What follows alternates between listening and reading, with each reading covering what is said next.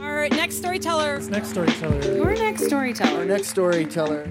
Hello and welcome to The Narrators. This podcast collects stories from our live events where people share true stories based on a theme. Hey there, it's Ron. Today's story comes from author and first-time storyteller Megan Sound. She told this story live on June 19th, 2019 at Buntport Theater. The theme of the evening was Framed.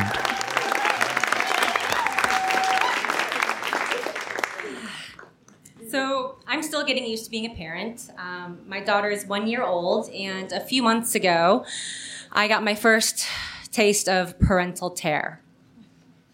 We were in my home office, and I was sitting at my desk, attention split between trying to pay a bill online and watching my daughter slowly crawl and figure out that she could not only go forward, but turning was a thing. I was clicking button after button on the screen, checking and unchecking boxes with too many words next to them for me to read, vaguely aware that I might be agreeing to receive gobs of promotional emails, and just hoping that I was at least paying my bill. I glanced down to see my daughter, really interested in feeling the carpet right beneath me. And I thought, oh, she's exploring texture. Cool. I was mistaken. I'd like to take a minute to give you a little context. I did not grow up imagining my life as a mother. I have a friend who tells me she always knew she wanted to be a mom. She was the little girl playing house while I was the little girl playing office. Seriously, I used my dad's old leather briefcase and I had carbon paper, a date stamper. It was awesome. And while you were out, message slips. I was way into Dunder Mifflin before The Office was even a thing. Or I was way into The Office, before Dunder Mifflin was a thing. But you understood what I was saying. If I were to take a guess as to why I loved date stamping paper and being the boss, it was probably something to do with organization, order, and the power of executive decision. 3 things that a newborn baby expels from existence. In fact, even before my daughter's birth, she somehow tricked our nurse midwife into believing her butt was her head for a good portion of my pregnancy, so that when I finally had an ultrasound a week after my due date, it revealed she was breech.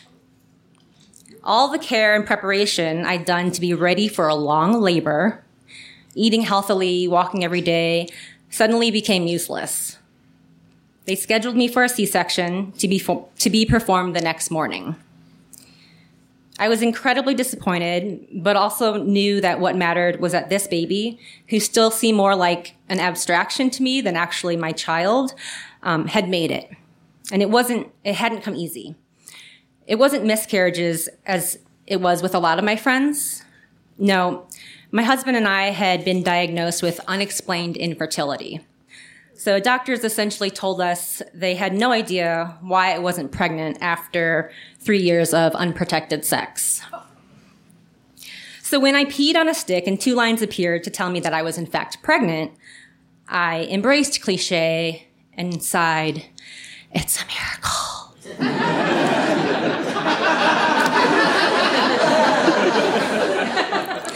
By the time my daughter turned 8 months old, I felt like some order had returned to my day-to-day reality.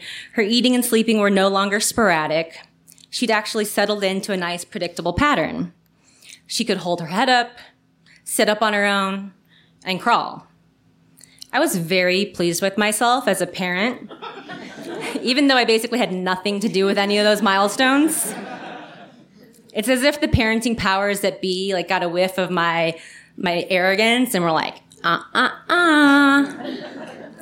So when I picked my daughter up that day from the floor when she was figuring out turning while crawling, she started crying.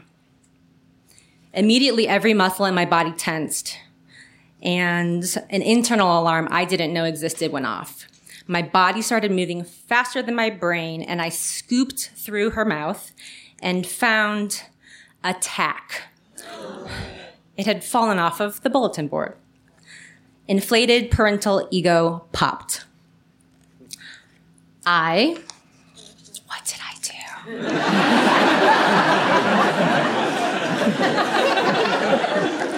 I touched the tip of the tack. Various worst-case scenarios ran through my mind, briefly spinning out to some classic catastrophic thinking, and I started to shake uncontrollably.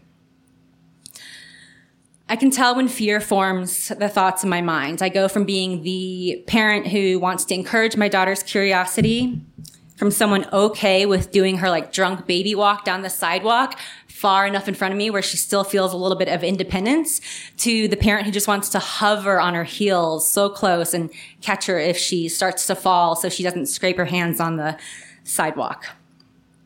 I was tempted to ban my daughter from my office after the tack incident, afraid there might be other sharp objects hidden in the carpet. But there's going to be more bills to pay and things to do in my office that require allowing my daughter to hang out in there with me, maybe like date stamping paper. So I vacuumed and vacuumed and vacuum on a regular basis. I do what I can to make sure there aren't choking hazards laying around. If I kept my daughter out of every room of the house that she put a non-edible object in her mouth, she would be out of the house completely. She might even eat her way through the dandelion situation in our front yard. So that could be a good thing. On May 7th, 2019, I found myself shaking with parental terror again.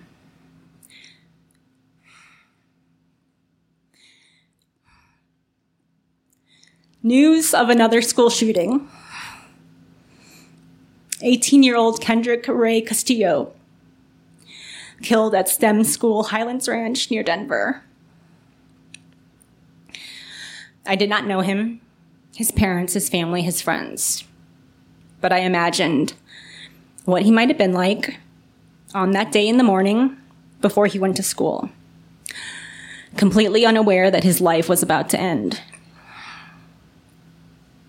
I couldn't help but picture my daughter in the future, about to graduate, killed doing what kids do, going to school. Even though I know the odds of my daughter being involved in a school shooting are low, fear makes it feel like sending her to school is as risky as sending her to war.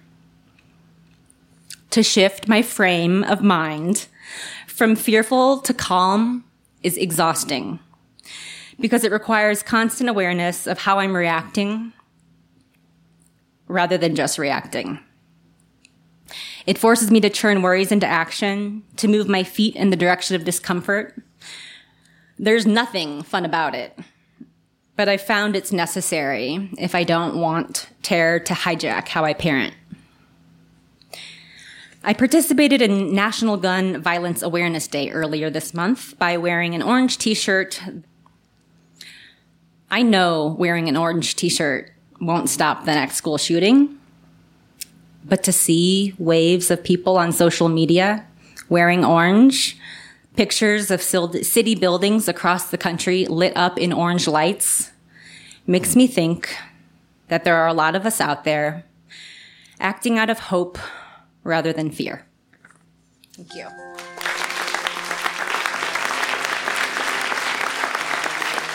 Yeah, keep it going for Megan.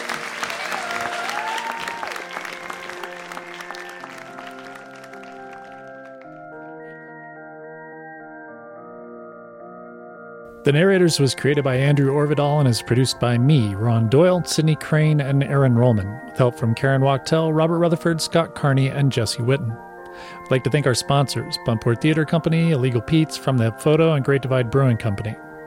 Our theme music is by Whalehawk, and we'd also like to thank Cities of Earth, who provided the outro music you're listening to right now.